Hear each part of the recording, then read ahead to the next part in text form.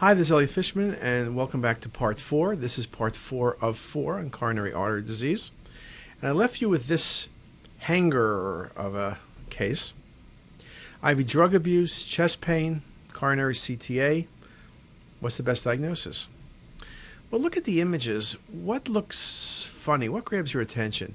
Well, you see the left main coronary artery in LAD. That looks okay for a second. But what's that vessel coming on the right side? Looks like it's coming just anterior to the pulmonary artery and coming across to like the apex of the heart. And there it is again, and there it is even better on the 3D images. What's that vessel that's coming anterior to the pulmonary artery, coming all the way from right to left? Again, very nicely shown in the 3Ds, and I even gave you an arrow. And here it is again, showing you what exactly is going on here. So what's the best diagnosis?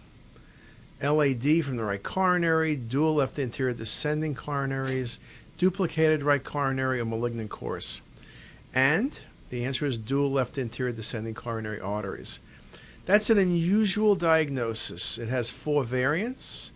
Majority of cases has both vessels arising from the LAD, while occasionally the long course of the LAD comes from the right coronary, which is what you've seen here. And you can see, look at that vessel coming from the right coronary region, and it's coming anteriorly in front of the pulmonary artery, and it's coming from right to left to the apex of the heart. Just very nicely shown. And you can see there's 2 coronary arteries to the left. And again, you can see the different types. Type 4, origin from LAD proper, terminates high into ventricular groove. Origin from right coronary, anomalous prepulmonic course, and re-enters AIG. And this is the long course, type 4. Okay, just a very nice example. Article by Agrawal and Kazaruni.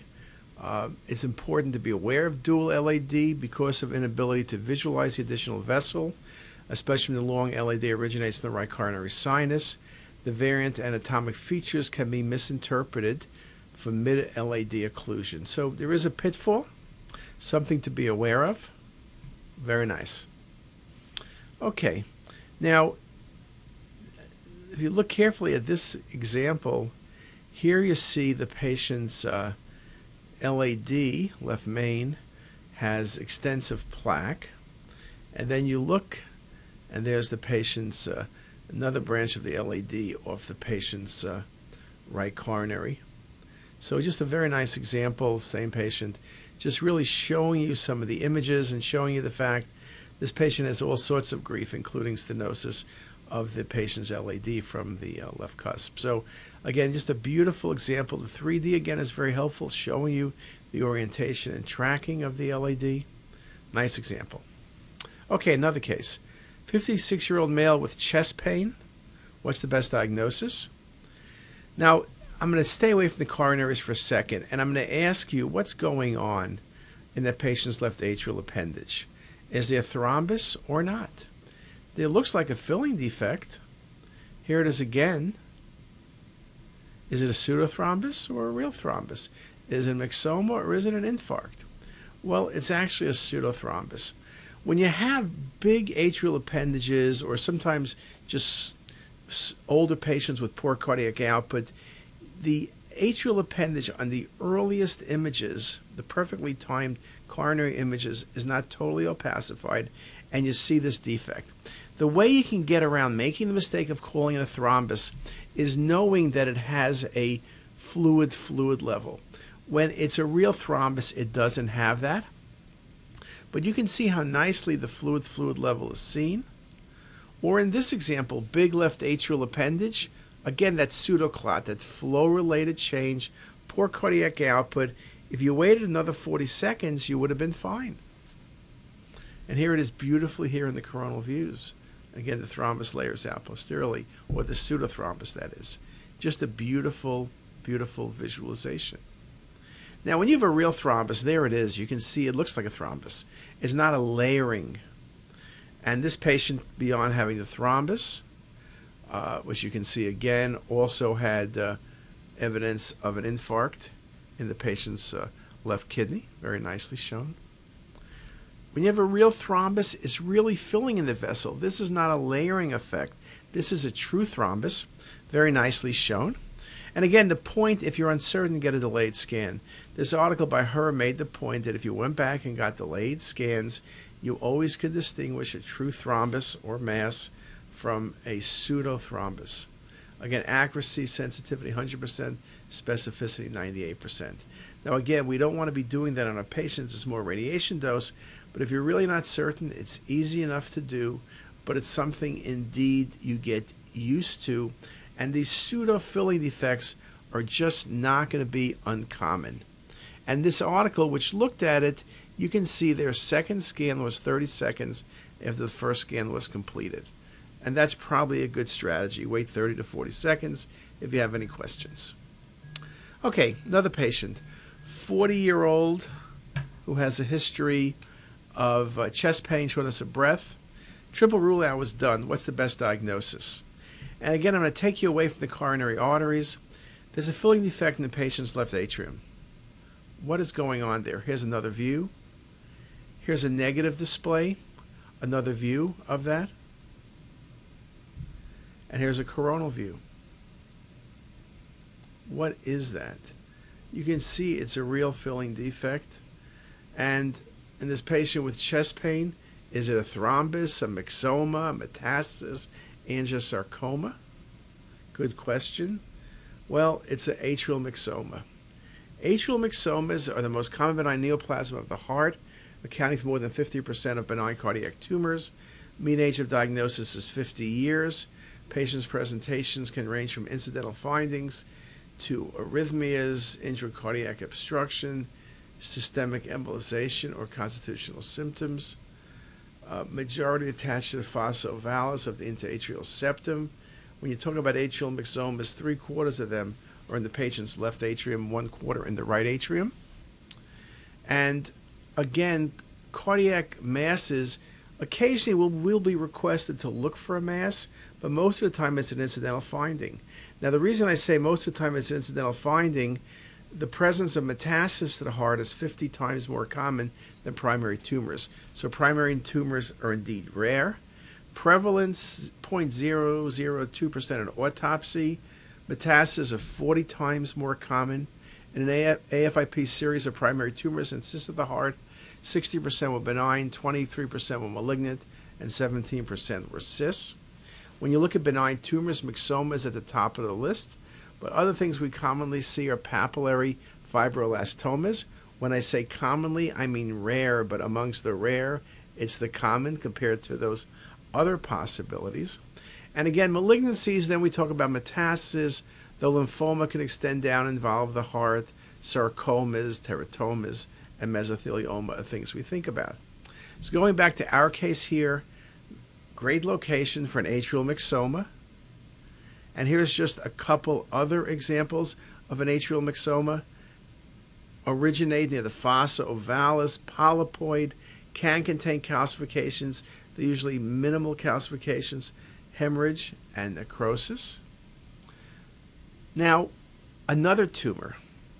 Now, what is this one? Look at it. I mentioned it a few moments ago. And in fact, you can really appreciate this one if you look at the motion. And you can see it's a polypoid lesion. And when you look at the coronal, where is it coming from? It's coming from the cusp, the atrial, near the patient's aortic cusp. And when you put it into negative display, look how nicely you can see it coming off the cusp. And you can see it's moving as the patient's aortic valve is opening. It's like a polypoid thing hanging on the patient's cusp. Very nicely seen.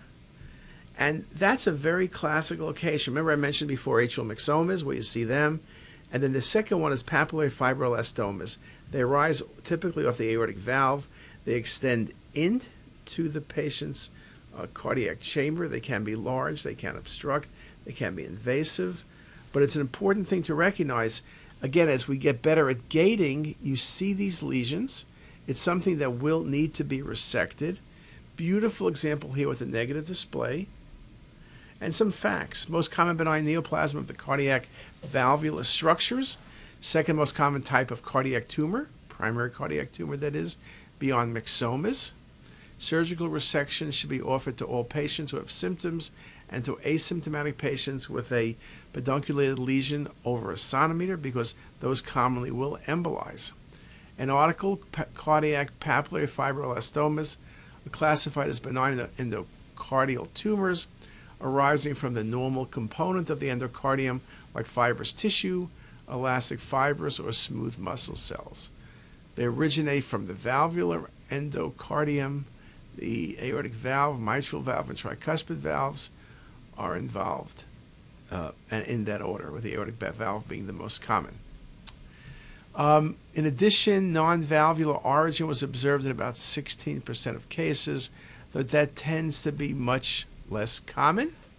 And despite the benign nature of the tumor, it has a high risk of embolization, which explains why this tumor needs to be resected. The tumor itself can, in some sense, give off emboli. Okay? Now, last thing I'll just comment on is something that probably deserves its own talk at some point, and that's the classification of how we interpret coronary arteries. Now, we talk about different systems, and I guess I had this question, what's the system for coronary arteries? BIRADS, LIRADS, LUNGRADS, PIRADS, CADRADS. You don't know anything, you could diagnose CADRADS, okay? But this RAD thing is taking over radiology. Breast screening, chronic liver disease, lung cancer screening, MR of the prostate, and now reporting for coronary arteries.